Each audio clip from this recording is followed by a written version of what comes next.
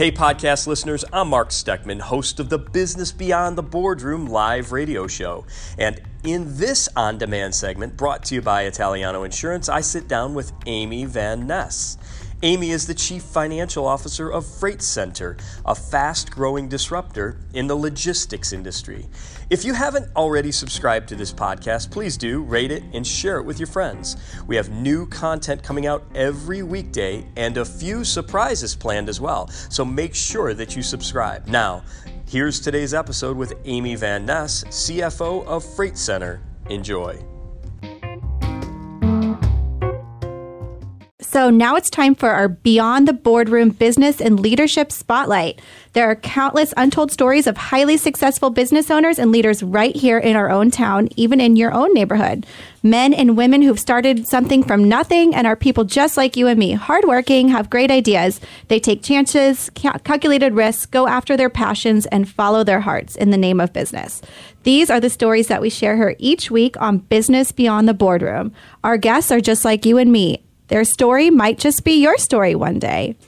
So today's Business Leader Spotlight is on our guest who is in studio right now, and her name is Amy Van Ness. Amy is the Chief Financial Officer of FreightCenter, a fast-growing disruptor in the logistics industry. She's a homegrown leader, which for those of you listening here in the Tampa Bay area means that she went to the University of South Florida, graduated from there, and she's working on her MBA at St. Leo University. Amy, welcome to Business Beyond the Boardroom. Thanks, Mark. Thanks, Jen. And hello, Radio Land. Very happy to be here. Awesome. Well, we're happy you're here with us. Are you excited about Glory Days too? Yes. Glory Days Grill is a wonderful Hey, what does a disruptor mean? What do you mean by that? That's a great question, Pat. We're going to get to that in a little bit. So dive right in. Let's look right at FreightCenter square in the face. And you've been with the company for about 3 years. Yep, 3 years this month. You're the controller. You started as the controller, and now you're the Chief Financial Officer. Do you mind if I tell everybody how old you are? No, that's fine. Go for it. You're about 30-ish, right around there. And which is an amazing feat for someone in that space to get right into the C-suite. So tell us about the company. What exactly does FreightCenter do? And then we'll get into the scope of what your role is and how you got there. Great. So tell us about the company. Thank you. FreightCenter is a third-party logistics company. We're located in Palm Harbor, Florida. And we were started in 1998 by a father-son duo. And we specialize in everything from parcel all the way up to full truckload. Our bread and butter is actually the LTL, which is less than truckload. Okay. Mm-hmm. Say that again. What is it? Less than truckload. Less than truckload. Gotcha. And so that's anything under 10,000 pounds that might be larger than a parcel over 100 pounds. So the first thing I asked you was you don't own trucks. That's correct. So we're not going to see FreightCenter trucks on the road. That's correct. We have carrier partners, relationships that we've nurtured for about 2 decades that range from YRC to Saia to UPS to Old Dominion. Wow. Mm-hmm. Yeah, and I asked you that, and your response to me back was really easy for me to understand, especially a simple guy like me, and that is we are like the Expedia of the freight industry. Yes, that's correct. So your partners dial into a cloud-based software platform? Mm-hmm. We have our own proprietary software. It's called a TMS, which is a transportation management software. And it's a platform that allows our carrier partners to rate, book, and tender our loads on our TMS platform. So it can be accessed anywhere on the cloud. And it allows our customers, much like Expedia or Orbitz does for the airline industry, to log on and to view shipping rates. And our customer service helps facilitate the tendering of the load. Wow. Yeah, that's a lot of stuff there. And you don't think of, when I think of the freight industry, I see those trucks rolling down the highway and my initial reaction is get out of the way. Mm-hmm. But you don't think about like all that goes on behind the scenes. I guess I just think of forklift, load stuff, brings it to the port or from the port. And so you're kind of a middleman or woman in your case that helps facilitate all of this stuff that gets the company a better price. Mm-hmm. That's correct. And the relationship manager from point A to point B. Mm-hmm. Yeah, awesome. So that's all well and good. We love FreightCenter, and we're glad that they've seen a ton of value in you, but we want to talk about you. All right. So tell us about yourself. Where did you start off? I know you're not originally from Tampa. That's correct. Born and raised in Chicago, Illinois, just outside in the suburbs. Mm-hmm. Family moved down to Tampa in 1998, so I'm a little bit of a hybrid at this point. I still consider myself a Midwesterner at my core. Sure. But yes, been here since 1998. I have an older brother and 2 younger brothers, and very much a product of that environment growing up with all boys. So you were a middle child. Yes. How was it being a middle child? I mean, there's all kinds of stuff they say about kids. The oldest is the leader. The youngest is spoiled. You're in the middle. I'm in the middle, by the way. Yeah. So what's it like to be a middle child? Being a middle child, I kind of got the luxury of seeing what not to do compared to my older brother. So it was a good opportunity to, look at David and think, okay, well, he got in trouble for that, so I'm not going to go ahead and do that. But right. I was definitely a one of the boys. I wasn't necessarily a girly girl, and my father taught me how to mow the lawn, and we were all in the garage kind of fixing cars with the boys and getting our hands dirty kind of a thing. Yeah, that's good stuff to teach any girl. Mm-hmm. Yeah, that's awesome. So what was your favorite category or favorite coursework in school? Like I think in elementary school, high school, did anything jump right out at you? Like I didn't like math. It didn't matter what way they sliced it. I didn't like math. But I loved English. I started out, I thought I might want to be an English teacher. And that's where I actually started my education. And then I transitioned to accounting. In high school, I remember feeling very intimidated by math. And so I threw myself at it. I think that's just part of who I am as a person. If something is intimidating or something I don't know a lot about, I enjoy the challenge to understand and to kind of defeat my own fear against it. So I wouldn't consider myself a mathematician. There's a lot of math that goes into accounting, but it's more logic and theory. So math and English kind of together led me to accounting. Did you play any sports? Soccer. You were a soccer girl. All right.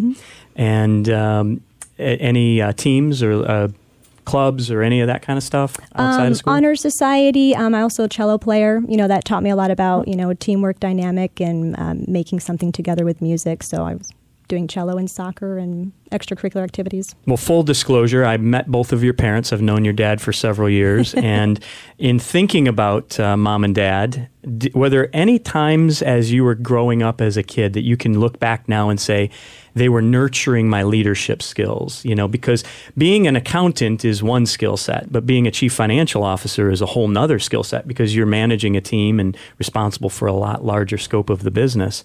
Anything that you can look back on, and obviously you played soccer and you played cello and you were involved in those things in school, but thinking at the home environment, were there things that Mom and Dad did that you can look at and say, you know what, that helped me become a leader? Absolutely. We were actually all homeschooled, I myself up until 8th grade. Oh, wow. So I learned how to be an independent study from a very early on age. And just back to Joy, who was speaking earlier, the concept of money management. So we all had chores, and we received an allowance, and we had little envelopes that we put 10% into tithe, 20% into savings, and the rest you saved up for something that you wanted to purchase down the road. Just like Dave Ramsey. Exactly, all right. Exactly. Wow. Which cool. I like Dave Ramsey, by the way, but I also like the concept of leveraging debt. So sure, okay. That's another topic. Yeah, sure. Maybe we'll have a show just on that. That's Perfect. Awesome. So definitely, those are things that will help you nurture your leadership skills at a young age. Thinking about successes and also failures, any things that stand out in your mind as a kid, looking backwards as a kid, that you can say, man, I really flubbed it up at that, but that was a growing point. And then also any big successes that said, this is where I want to go? Sure. I would say, the concept of having a big failure, I allowed myself to be put in vulnerable positions to have a lot of small failures along the way, a lot of test points to challenge myself. Transitioning from public accounting into the private workspace was a big transition for me, and I took that calculated risk to make that change. But I don't consider it a failure of not wanting to stay in public accounting. So I think that's maybe where I fall with that. It's not necessarily a failure. It's just the opportunity to try something new. Sure. And I know that I'm comfortable with being uncomfortable, and that's what's really helped me excel. That's a great, I'm going to write that quote down. I'm uncomfortable about being uncomfortable. That's good. So what keeps you up at night as a business leader? You have a lot of responsibility. You think you mentioned to me, are we allowed to mention the revenue of the company? Sure. Yeah, like $40-some million company, big company, a lot of responsibility as the C-suite with the F in the word financial. What keeps you up at night as a chief financial officer? Well, I will say and preface this with, it's gotten a lot better. I think in my 20s, we kind of suffer from that imposter syndrome, self-doubt, and thinking that you're not capable or you've got too much responsibility on your plate. the best growth that I've had since being at FreightCenter is having an amazing team and being able to delegate to people that can, if I'm here doing a radio show, the show still goes on at the office and I don't have to worry about something falling apart. So as far as being up at night, I think these days it's more forward thinking rather than having to worry about the day-to-day as much. And I've done that by promoting a lot of the individuals that have been there before me and giving them the opportunity to manage and lead. And that's one of the best rewarding parts of my career is providing opportunity to others. That's awesome. I love your focus is on people. Thank you. I've been talking about that for a long time, and I mentioned that in the beginning. In terms of Publix as a company that's very successful, and their focus is not on just their great products or their store locations, but it's on their people and the people experience, and how they are able to leverage their people to create an experience for their customers as the end user as well. So what are the measurables as a CFO? What are you looking at day to day? What are the numbers or the things that you gauge not only your department's success, but the company's success? Obviously, I understand bottom line revenue, profit, but what are some of those line items that you use to gauge what's going on in the temperature of the company? Sure. So there's lots of KPIs that go into accounting, obviously. I think for us in logistics, being able to problem solve quickly is much more than just a number on a page. We've spent a lot of time transitioning our customers from credit card processing up front to accounts receivable. We spend a lot of money on merchant processing fees. So one of the big items on my profit and loss statement are the fees that we pay to Visa, MasterCard, Discover. And how do I mitigate those fees by providing other terms to our customers? So the day-to-day success of the team is, are we keeping up with the accounts payable bills? Are we collecting the money on the receivable side? It's very fundamental accounting. But at the end of the day, making sure that my team stays engaged and that I don't have a lot of attrition. That's probably the biggest expense that any organization has, is just the fact that people come and go and you have to keep training them, you have to keep them being engaged. Yes. And that's the largest responsibility that I have. So what's the best part of your career at FreightCenter? I mean, you've been there for over 3 years now, and obviously you've had some time to sort out what you love and what you don't love, and I'm sure the don't love is very, very small, but talk to us about why you love working for that company, because obviously you have opportunity to go wherever you like. In fact, right now there's people listening that are probably on your LinkedIn profile going, we're going to try and recruit her. So talk to us about why, what the love is between you and the company, and in your elevator speech, I guess. Got it. I would say, again, it's just back to relationships. Our CEO, Matt Brocious, is an ex-Army Ranger. My brothers were in the Army, so that's very comforting to me and familiar to me. The way that he operates is very structured, and he's good about putting a plan into place, but he doesn't micromanage. So we have a very good working dynamic. He comes in the office every day, but we might go a couple days without seeing each other, and that's okay. My counterpart, our COO, Allie, she's been with FreightCenter for over 13 years, and she's seen the industry change a lot, especially for females in the industry. It's very male-dominated marketplace. So working with a team that's got the male and female dynamic, and they've been there a lot longer than I have been, and they're very nurturing. So when I first started there, they said, listen, this is your world. We're here to support you. The decisions that you make are your responsibility, and we're happy to vet them for you. But at the end of the day, make it how you want it to be, and control the accounting division. And legal falls under me, and human resources falls under me as well. So I've had a great opportunity to wear multiple hats and stay dynamic. And for me, that's what keeps me engaged, is the constant change and ability to learn something new. Awesome. Well, you mentioned females in the industry, and that the industry is a male-dominated industry, and I love that. And so that leads me to my next question, which is, what kind of advice would you give to others, or specifically women, or even young girls who might be listening to this show or eventually the podcast, who might aspire to be a C-suite leader, business executive? Maybe maybe it's not even in accounting, but just generally speaking, what kind of advice would you give to her specifically? Yeah, I would say her or him. I know my parents never made it about my gender, and growing up with the brothers, it never really stuck out that way to me. I think isn't October like Women in Business Month or something like that, which I didn't even know there was a month for that, to be honest. That's right. But I think that it's about speaking up and it's about making your point known. If you want that raise or if you want that promotion, you need to go ahead and reach out for that and put down on paper and do the hard work to prove that you're valuable and that you deserve that opportunity. And if you don't receive that from your employer, then it's okay to go ahead and start transitioning and looking for another opportunity, but at least put yourself out there. What is the ratio with your company between dry goods and perishable goods? And I have two questions. Sure, yeah. So we do reefer. I would say we do a lot of produce, obviously, in and out of the state of Florida. California is another big marketplace. But dry goods to refrigerated goods, I'd say it's mostly dry goods just because reefers are so much that goes into those shipments and making sure that they don't perish, obviously. And do you miss Chicago?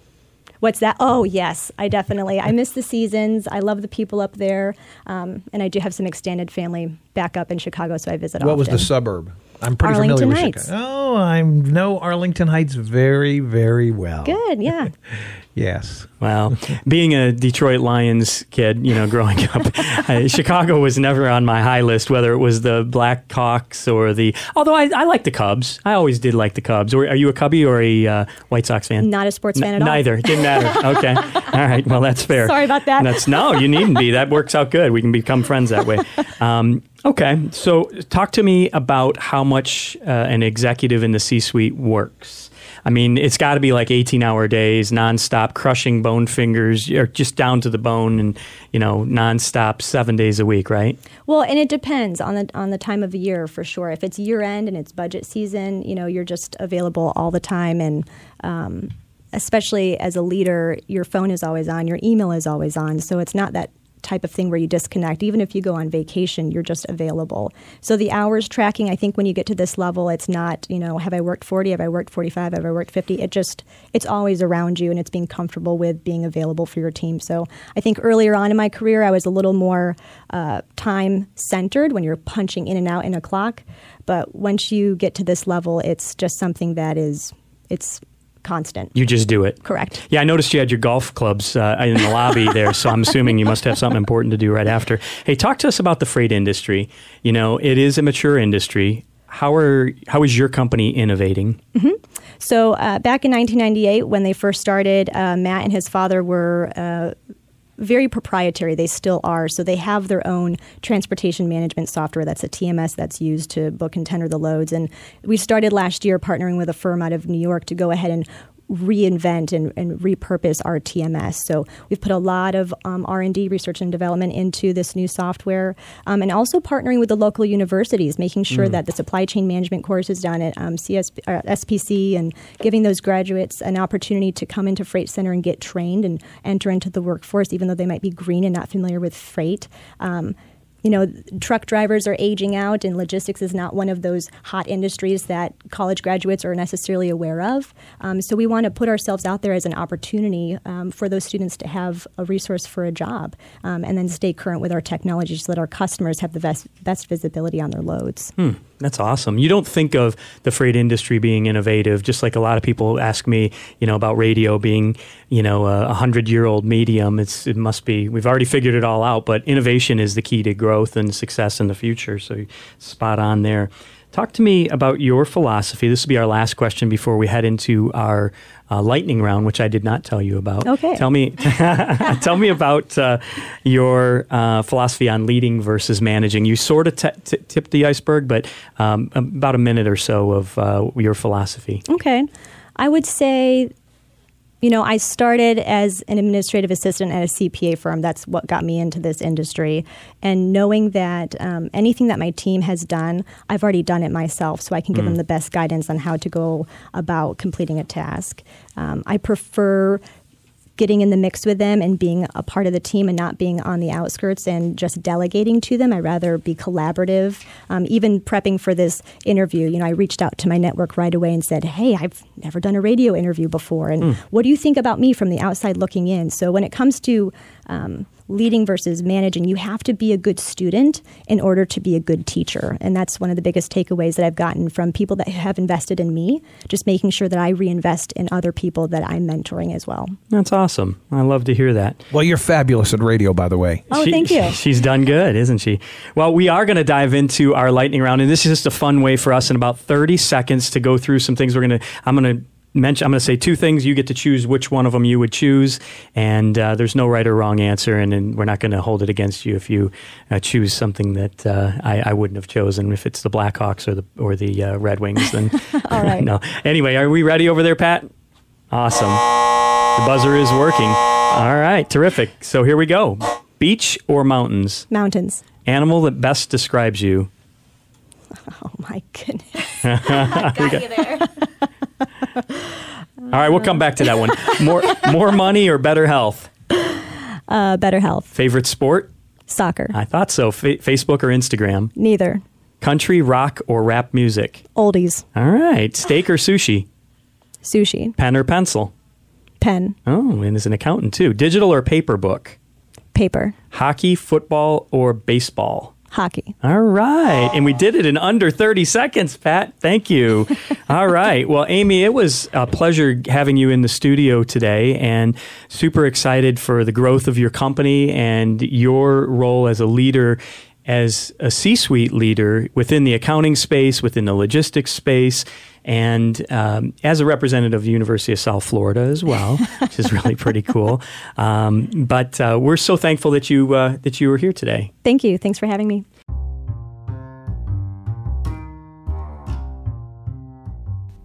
Hey, thanks for listening to Business Beyond the Boardroom On Demand, a feature of the Business Beyond the Boardroom live radio show. You can listen to the full live radio show every Tuesday at 10 a.m. Eastern Standard Time. Simply go to marksteckman.com for more information, or you could follow me on LinkedIn, Facebook, or Instagram for more great business and marketing content. Make it a great day.